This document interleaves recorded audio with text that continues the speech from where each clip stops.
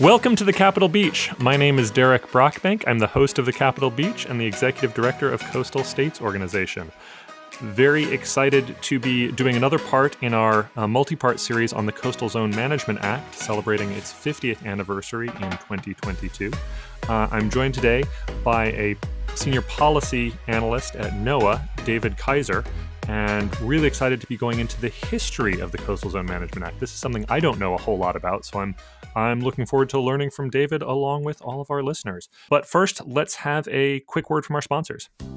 The American Shoreline Podcast Network and CoastalNewsToday.com are brought to you by LJA Engineering. With 28 offices along the Gulf Coast, the folks at LJA Engineering are at the top of the craft in the areas of coastal restoration, coastal infrastructure, rivers and channels, numerical modeling, disaster recovery, and design and construction oversight. Be sure to subscribe to the Coastal News Today Daily Blast newsletter at CoastalNewsToday.com for daily updates on the events and news that shape the coastal discussion. Want to support the discussion and promote your company? We have sponsorship packages available now. Email me to learn more at chloe@coastalnewstoday.com. That's CHLOE@coastalnewstoday.com. Hope to hear from you and enjoy the show. Great. Well, David, so glad to have you on the podcast today. When I was asking around with folks I know at NOAA and folks I know in the community, and I said I'd really like to do a podcast on the history of the Coastal Zone Management Act, just about everyone I spoke to said, "Oh, you should have David Kaiser on that." So tell me, why should I have you on my show about the history of CZMA? What's your background? Why did your name keep coming up for the history of CZMA? Well, thanks, Derek, and happy to be here participating in this. Well, probably because I've been around so long. I'm sort of the old dinosaur now, hard to believe. So I've been with the office for coastal management in all of its iterations longer, I think, than anyone else still in the office. So it will be 35 years this April. And having worked on so many different coastal management issues over those years, not just for the Coastal Management Office, but often for the larger National Ocean Service or NOAA itself. So I think I've amassed a fair amount of institutional knowledge. Excellent. So you are the history of the CZMA, not just the historian. Well, tell us a bit more about yourself. You've worked with NOAA for 35 years. I know the Office for Coastal Management is a new or a newly evolved office, and we've had podcasts about that. But tell us a bit about your career and what you've done in that time. Sure. So as you said in the introduction, I'm a senior policy analyst in the Office for Coastal Management, which is in NOAA's National Ocean Service. I am the lead for what we call the National Interest Team, which also includes Carrie Kehoe.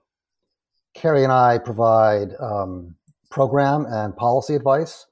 So we interpreting the CZMA and our regulations. So our expertise and responsibilities have grown over time.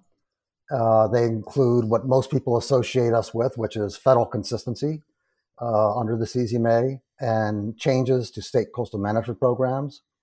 But we also spend a lot of time either in sort of informal or slightly more formal mediation between states and federal agencies. We are some of the leads for tribal issues related to the CZMA. We do energy policy and dredging issues, aquaculture, any CZMA-related legislation. We're part of that review as well. And then our team is also responsible for the Deep Seabed Hard Minerals Resources Act and the Ocean Thermal Energy Conversion Act. I would say that our mission is, so Carrie and I often talk about not being advocates for any one side, if you will.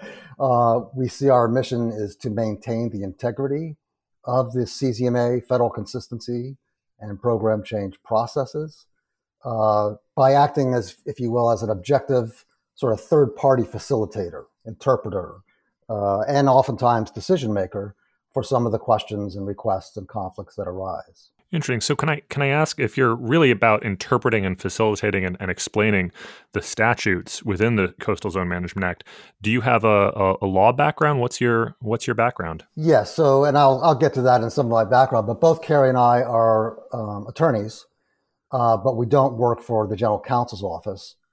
But of course, we work very closely with our General Counsel's office, particularly that part that deals with our program, and that's what we call the Oceans and Coasts section of the Office of NOAA General Counsel. Cool.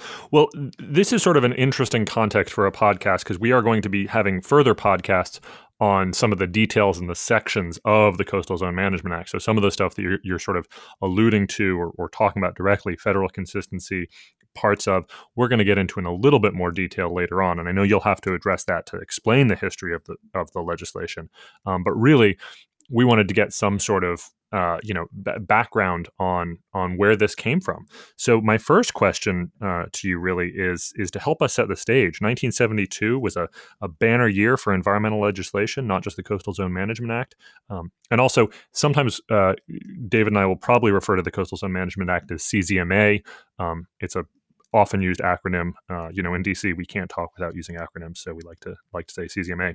But in 1972, the Clean Water Act passed, the Marine Mammal Protection Act passed, and this was in the midst of an environmental renaissance, right? The Clean Air Act, the Endangered Species Act, NEPA. There's just a ton of environmental legislation from 1969 to 1975.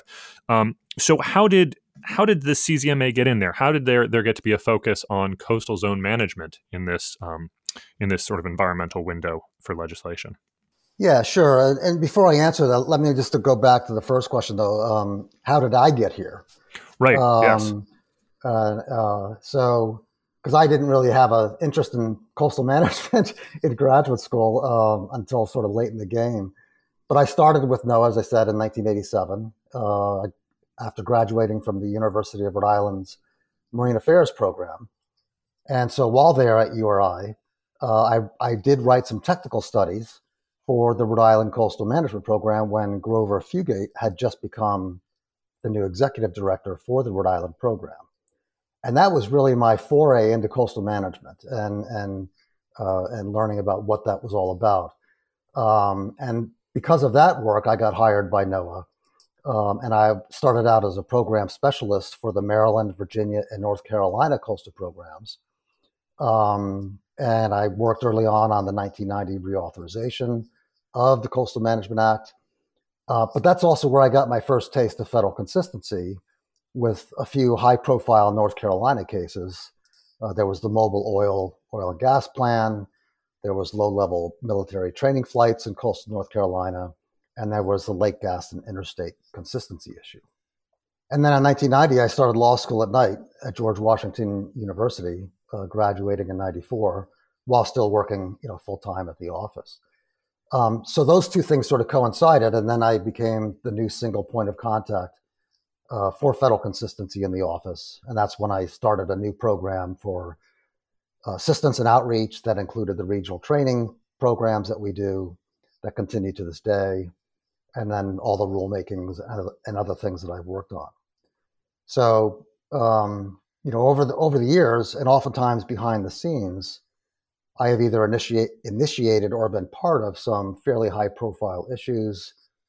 Again, whether rulemakings or mediations, disputes with other federal agencies, and that was what led me to become the senior policy analyst around 2002, 2003. And then we hired a new federal consistency specialist, and that eventually led us to bringing Kerry Kehoe on board in 2006 in the consistency position. And again, Kerry coming from the Maryland program, and before that, of course, he was legal counsel for the Coastal States Organization. And then in 2005, I was fortunate to be relocated to my home state at the University of New Hampshire in Durham, New Hampshire. Excellent. So that's sort of a little bit of almost a modern history of the CZMA with the shifts you've taken, and we'll sort of maybe work our way back up to that. But let's go back to the 70s. Let's groove to some disco. Yeah. So because of the things that I've worked on, and also through teaching at UNH, I've had to go back myself at times to the beginnings of CZMA. So yes, CZMA was included in the wave of environmental legislation in the late 60s and early 70s. But the CZMA path is a little different, in part because, of course, it has strong preservation and conservation objectives, but it is also an economic and development act. So that balancing component of the CZMA sort of sets it aside a little bit from what we think of as the pure environmental pieces of legislation. Now, This all started in 1966 when Congress passed the Marine Resources and Engineering Development Act. And that act called for a commission, which became known as the Stratton Commission, but its real name was the Commission on Marine Science, Engineering, and Resources. And they were mandated to produce a report, which they issued in 1969, called Our Nation and the Sea. And it's called the Stratton Commission report because Julius Stratton was the chair of that commission. He was from the Ford Foundation. And so that commission spent several years holding hearings around the country, having many discussions with folks. But overall, what they found was that the states, the coastal states and the territories and the Great Lakes states, were the central link joining the many stakeholders in coastal zone affairs. But the states lacked the capacity for setting up management mechanisms to undertake these activities and pursuant to some federal guidelines. So the report, the Stratton Commission report, called for the creation of a Coastal Zone Management Act. And of course, it further recommended that a new Coastal and Ocean Policy Agency, or Coastal and Ocean Agency, be formed, that being NOAA, and that NOAA should have the responsibility for the Coastal Zone Management Act. And I should also note that the Stratton Commission also led to the creation of the National Marine Sanctuaries Act and the Sanctuaries Program. So around that same time, so you have the Stratton Commission and that report, which was very important. Congress also passed the Estuary Protection Act, and that called for the Department of the Interior to undertake the National Estuary Study to inventory and study the nation's coastal areas. And so Interior completed that in 1970, concluding that our estuaries were in jeopardy. And so I think it is safe to say that this, at least, the estuary study, is one of the primary incentives for creation of the National Estuary and Research Reserve System, which of course became part of the CZMA. Then you had a sort of a separate tract, not coastal related necessarily, but there were several policy groups. There were members of Congress, President Nixon, and the National Governors Conference, as it was known at the time, for supporting a much larger and innovative role for all states in the country for land use planning, including federal legislation that would support that larger land use planning effort. And while that was not realized, that interest was also brought into the coastal management legislative discussions when that started happening, when bills started being introduced for the Coastal Zone Management Act. And then lastly, there was the 1969 Santa Barbara oil spill in California. And that really helped spur on many pieces of legislation at the time, including the CZMA, and for the federal consistency provision in the Coastal Zone Management Act, and the connection between the Coastal Zone Management Act and the Outer Continental Shelf Lands Act. That's excellent. So you had all these different sort of things combining. You had this sort of under a foundation of sort of environmental consciousness growing in the country with the first Earth Day and the environmental movement, recognizing CZMA is not entirely an environmental legislation, but it certainly has components of that. You had the Stratton Commission looking really broadly at how the nation manages our coastal and ocean resources. You had this Interior report looking at the estuaries. And then you sort of have this, I don't know, it's like the spark, right? The spark that lights the fire with the big oil spill in Santa Barbara. Similarly, at the same time, just sort of for context, Coastal States Organization had been formed as an offshoot for the National Governors Association in 1970. So you had this group of coastal governors coming together to address these coastal issues. And so you get to a place where the CZMA is introduced into Congress and passed. This sort of feels like, maybe in retrospect, it seems like it all was a very logical progression. I'm sure at the time, like every legislation, it's a bit haphazard. But a nice progression to get it. So once the bill passed, how long did it really start taking for NOAA and the states to start implementing the CZMA? How long before Coastal Zone Management Act really became a sort of defining legislation in how the coast is managed? Yeah, before that, I think I should say a few words about that process of getting it enacted and the people involved in that. Not everybody. It was, as you say, it was a long process, but certainly the contribution of the Stratton Commission cannot be understated. For example, John Knaus, who was dean of the URI Graduate School of Oceanography and later was a NOAA administrator from 1989 to 1993. He was instrumental in that part of the Stratton Commission report. In response to that, in August of 1969, that's when Senator Warren Magnuson from Washington State introduced the first CZMA bill. So as chairman of the Senate Commerce Committee, Senator Magnuson, along with Senator Fritz Hollings from South Carolina, were probably the primary movers on the Senate side. On the House side, there were several bills introduced that were referred to the old House Merchant Marine and Fisheries Committee, and that was under the leadership of Chairman Walter B. Jones, Sr. from North Carolina. And so those three people were clearly instrumental in getting the CZMA enacted. It's fascinating. I know all those names, but I had no idea of their background in CZMA. I mean, John Knaus I knew as an administrator, but his at least his current legacy is through the Knaus Fellowship that NOAA holds. Senator Magnuson is probably, at least currently, probably best known because of the Magnuson-Stevens Act, which bears his name around fisheries. And then, as you mentioned, Walter B. Jones was the father to a longtime congressman who I had the chance to work with a little bit from North Carolina, and his son, Walter B. Jones, who was also a coastal champion in his own right. So really interesting, those iconic names connected to CZMA. And a story about John Knaus, I learned this when I first joined NOAA, and you had to go down to the main Commerce Building in D.C., which is a labyrinth if you've ever been in it. And even decades later, I would still get lost in there sometimes. But the story goes that when John Knaus became the NOAA administrator and was getting lost in the building like everybody else, he had a 6 to 8 inch thick blue line painted on all the walls around the NOAA section of the Commerce Building, so that once he saw those blue lines, he knew he could find his way back to the offices. It's the Hansel and Gretel trail of breadcrumbs for the administrator of NOAA. I like it. But there were also, many state leaders at the time, and of course the Coastal States Organization was getting started up, and but once we started approving programs, there were some real giants who became national leaders over the years.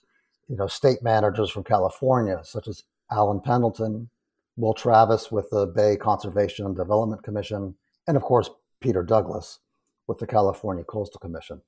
You had David Owens from North Carolina, Art Rock from Connecticut, George Stafford from New York, Wayne Beam from South Carolina, Eldon Hout from Oregon, a little later, Grover Fugate from Rhode Island, and of course, many others. But and many people have stepped in since then, as these people have left us and retired and whatnot. But yeah, a lot of state folks were really instrumental in those early years of the CZMA in helping to shape sort of the direction a lot of the coastal programs would go in. And of course, in the early years at NOAA, the program was led by the esteemed Bob Connect, who was the first leader for what was then the Office of Coastal Zone Management. And at that time, that was before the National Ocean Service. It was at the assistant administrator level under the Nixon and Carter administrations. So let's move it forward. The bill's passed. We've had all these iconic figures in coastal and congressional history moving this bill forward. 1972, 74, the bill's enacted.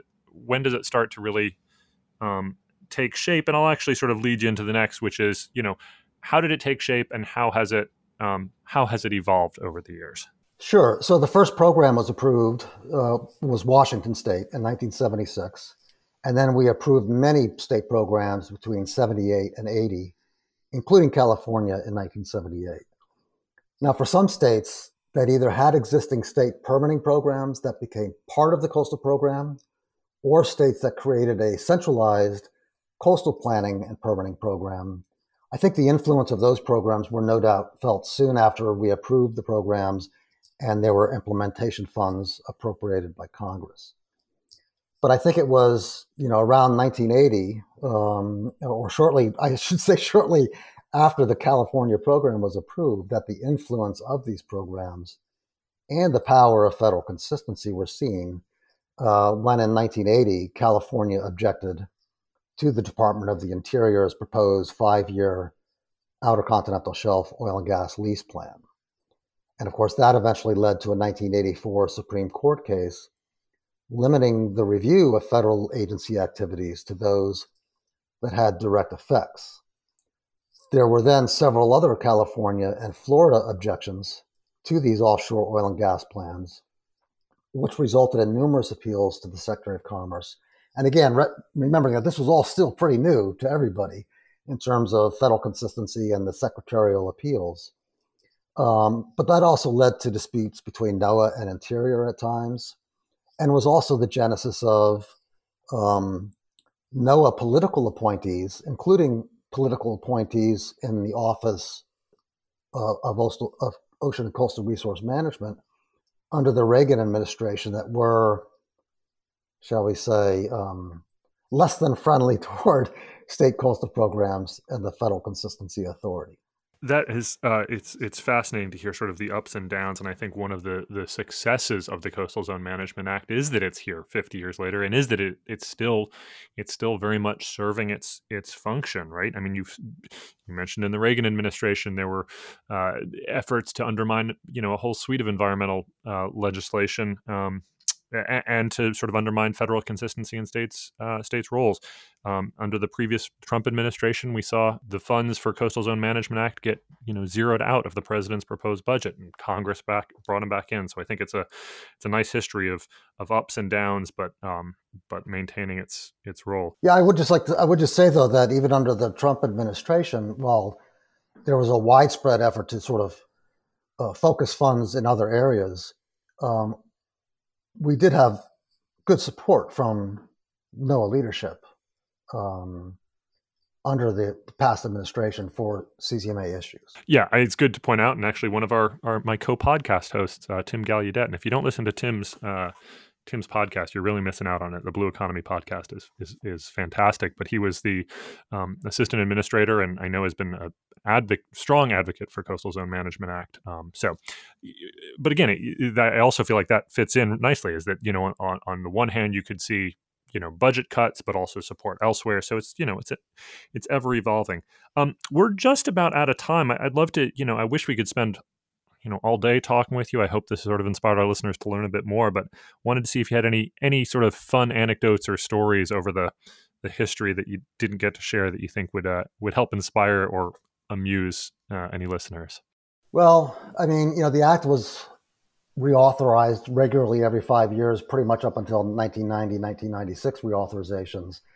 And the 1990 reauthorization was difficult because of battles over federal consistency, the proposed new coastal non-point program, the political appointees in the office at that time leading up to the 1990 reauthorization.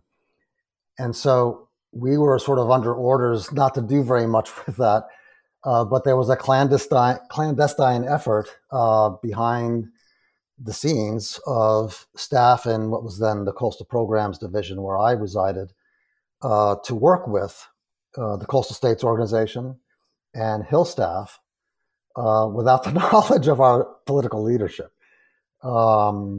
And so that was a very interesting time, I should say, for the office. Of course, that would never happen now today under any circumstance. But it was a much different time, when we first got our first, computers and in the office, and there was only one fax machine which you couldn't use, and things like that. So yeah, that was an interesting time, and there were many stories during that time of efforts. Fascinating. Again, it just goes to the ups and downs of any legislation and an agency working through the challenges of the political seesaw and trying to maintain a good and coherent implementation of federal legislation when certain administrations want to undermine it, others want to expand it. So, well, we really appreciate you joining us. This is, again, this is a podcast that's one part of a multi-part series on the Coastal Zone Management Act. Each one we can only touch on. We could spend, I'm sure you could write a book, and maybe in your retirement you will, on the history of the Coastal Zone Management Act. I think it was lovely to hear about some of the original icons, and then also to hear about some of the more recent icons. Grover Fugate recently retired. Not to put you anywhere, but you're certainly one of the modern icons, and so I think it's important for us who are a little bit younger to make sure we're learning our history about this. So thank you so much for joining me. And last question, is always on my pod, is a hopefully a fun one. But what's your favorite beach or coastal area? Where do you go to get rejuvenated and keep working on policy? Yeah, that's just too tough to answer because I've been able to travel all over the country in my job, whether it's Alaska or Hawaii or the Outer Banks or my home state or New England, or Puget Sound and the San Juan Islands. And every time I went to one of these places that I'd never been to before, I was like, how can I move here? How can I move here? So I couldn't pinpoint one, but I'd have to say my first trip to coastal Alaska was just spectacular. And every time I went back to Alaska, it's so overwhelming in terms of its size and scope that's probably one of my favorite coastal places. Excellent. Well, David, thank you so much for joining us. I look forward to learning more from you and hearing more about the history. Thank you so much for joining me today. Oh, great. Well, thank you, Derek. Very happy to be here.